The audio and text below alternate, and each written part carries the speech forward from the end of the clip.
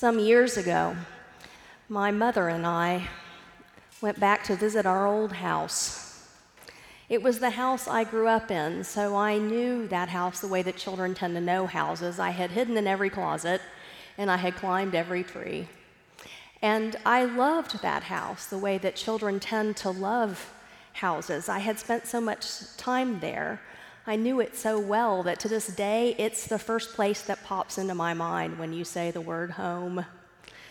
Well, we saw immediately that a lot of things had changed.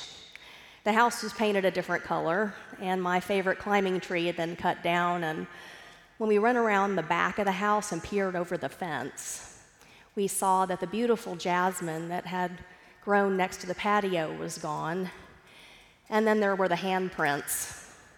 When my brother Dan and I were very little, my dad poured a concrete slab for a garden shed, and Dan and I put our hands in the wet cement and wrote our names there.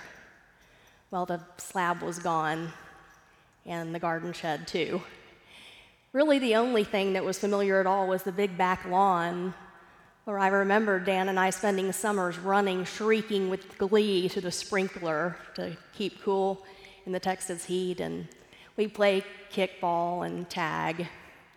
And I do also remember that my brother spent the bulk of a fall back there trying very hard to catch a squirrel to keep as a pet, using a trap made out of a shoebox, a stick, a piece of yarn, and a pile of acorns. He was not successful. Well, the memories were nice. But after about 30 minutes, we'd had enough. We were done. Perhaps it's true what Thomas Wolfe says, that you really can't go home again, that no matter how much you wish it could be so, you just can't turn back the clock. A woman named Mary Magdalene discovered that on the morning of the first Easter so long ago. She wanted more than anything to turn back the clock. She wanted to go back to the way it was when Jesus was preaching and teaching and healing before the crucifixion. That was so terrible. She was there, you know. She was at the foot of his cross with his mother. The rest of the disciples, they all ran away, but she stayed to the very end. She saw him take his last breath on earth. And she also watched as they took him down and wrapped his body in a cloth and put it into a tomb hewn out of the rock and then rolled a big stone in front of the opening to seal it. Then, on the third day, very early in the morning, while it was still dark, she made her way back to the tomb, hoping to anoint him, to show him honor, respect in that way. But even in that dim light, as she approached the tomb, she could see that something was wrong, because that big stone had been rolled away. The tomb was standing open, and she could only assume that his body had been taken away. She was so upset, so full of grief. All she wanted was to honor this person who was her teacher and her Lord, and now someone had taken away his body. Why would they do such a thing? Were they so afraid of him in life that death wasn't enough? They had to steal his body and take it away somewhere? She was beside herself. So she ran. She ran and ran and ran in that early morning light, and she got two of the others, and she brought them back with her. And they looked into the tomb, and they confirmed her fears. It was empty. Oh, she began to weep then. She wept and wept and wept. They tried to comfort her. They tried to lead her away, but she wasn't having any of it. She just stayed rooted to the spot, much like she did when she stayed rooted next to the cross. She wouldn't leave. Well, they made their way home, but after a while, she decided to look into the tomb herself. And when she did, and her eyes adjusted to the darkness, saw 2 angels inside. "Woman, why are you weeping?" they said. And she said, "Oh, they have taken away my Lord, and I do not know where they have laid him." She's so grief-stricken that she really can't even think straight. She doesn't seem to react at all to the fact that there are 2 angels hanging out in the tomb, and it doesn't seem to occur to her that they might have something to do with the fact that the body is gone. Oh, she's in shock. Well, she turns to go then, and she bumps right into him, but she doesn't recognize him. We can understand how that might happen, right? We've all been so full of grief before that we can't see for the tears. He says, "Woman, why are you weeping? Who are you looking for?" And she says, "Oh," thinking he's the gardener, "if you have carried him away, tell me where you put him and I will come and get him." And then he says her name, Mary. And she knows that it's him. "My teacher," she whispers. And then he says the most interesting thing. He says, "Mary, do not hold on to me, for I have yet to ascend to the Father." I find that fascinating, friends, because there's nothing in the text to tell us that she was physically holding on to him, and yet through the centuries, artists have depicted her that way, reaching out to grab the sleeve of his robe, or slumped on the ground next to him with her arms around his knees like a child who's just discovered they're going to be left alone with a babysitter. But I don't think there's any physical touch at all going on here, friends. No, I think he can hear it in her voice. He can hear it. How she just wants everything to go back to the way it was. How she wants him to be the way he was so they can be the way they were, when it was so familiar, not frightening like it is now. And we can understand that too, can't we?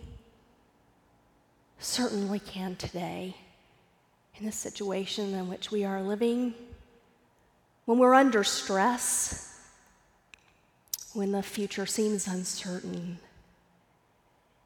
It's natural to respond with fear and cling to the familiar, wanting to backpedal as fast as we can into the past. And friends, I think this is why our culture glorifies youth. Think about our obsession with youth. And yet we want to deny death. Going so far as to try to avoid using the word at all. Instead, we prefer to say that someone has passed away. But no matter how hard we try, no matter what we say, no matter how hard we try to avoid it or deny it, the future will come, friends. And Jesus, the one who loves us more than anyone, doesn't want us to be afraid of it. No, he wasn't going back to Mary and the others. He was going to God, and he was taking the whole world with him. He was blazing a path to eternal life because Jesus Christ is risen from the dead. We don't have to be afraid of the future anymore, you see? I read once that the great Irish poet Seamus Heaney, on his deathbed, said just 3 words to his beloved wife just before he died. He whispered to her, "Be not afraid." I can't think of more powerful words to say in that moment, can you? Than "be not afraid." Those are biblical words, We read them over and over again in Holy Scripture. Again and again we are told, be not afraid, do not fear. Our God, who loves us so much, does not want us to live in fear of the future, and because of the resurrecting love of Jesus Christ, we don't have to. He has opened the path to eternal life. Do you see, friends? This is the great message of Easter, the great power of Easter, the great assurance of Easter. Victory is ours through him who loved us. Be not afraid. Louis Valbrecht was a Navy lieutenant and Lutheran chaplain who served with the 27th Regiment during World War II. Valbrecht spent the bulk of the war in Europe in the most dangerous places near the front lines. Well, once he was in a foxhole with a Marine waiting out an artillery barrage, when the Marine struck a match and lit his cigarette and then held the match out, lit still, in front of Valbrecht's face before blowing it out with a great puff of air. That's life, isn't it, Padre?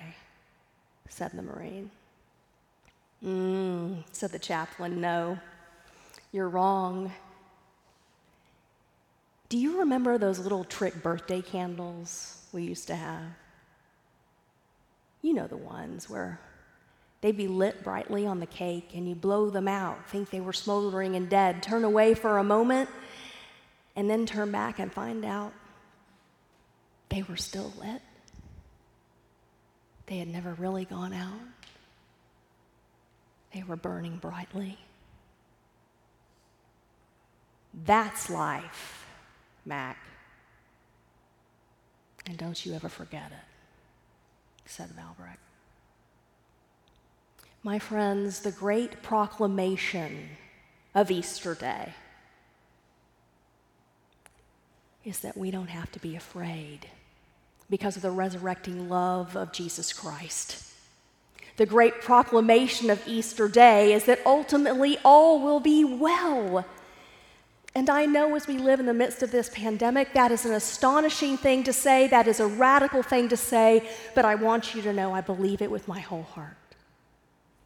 I stake my life on it, and I pray you do too. Because Jesus Christ is risen, we do not have to fear the future. And if we can remember that, then we can do anything. Live in hope. Move mountains, forgive our enemies, change the world. Ultimately, God's will, not ours, is done, and his will is always good. Christ is risen, friends. Christ is risen indeed. Be not afraid. Will you pray with me? Most loving God, we give you thanks for the resurrecting love of our Savior, Jesus Christ. He has opened the path to eternal life, and by faith in him we know we are saved and we don't have to be afraid. It's in his name that we pray. Amen.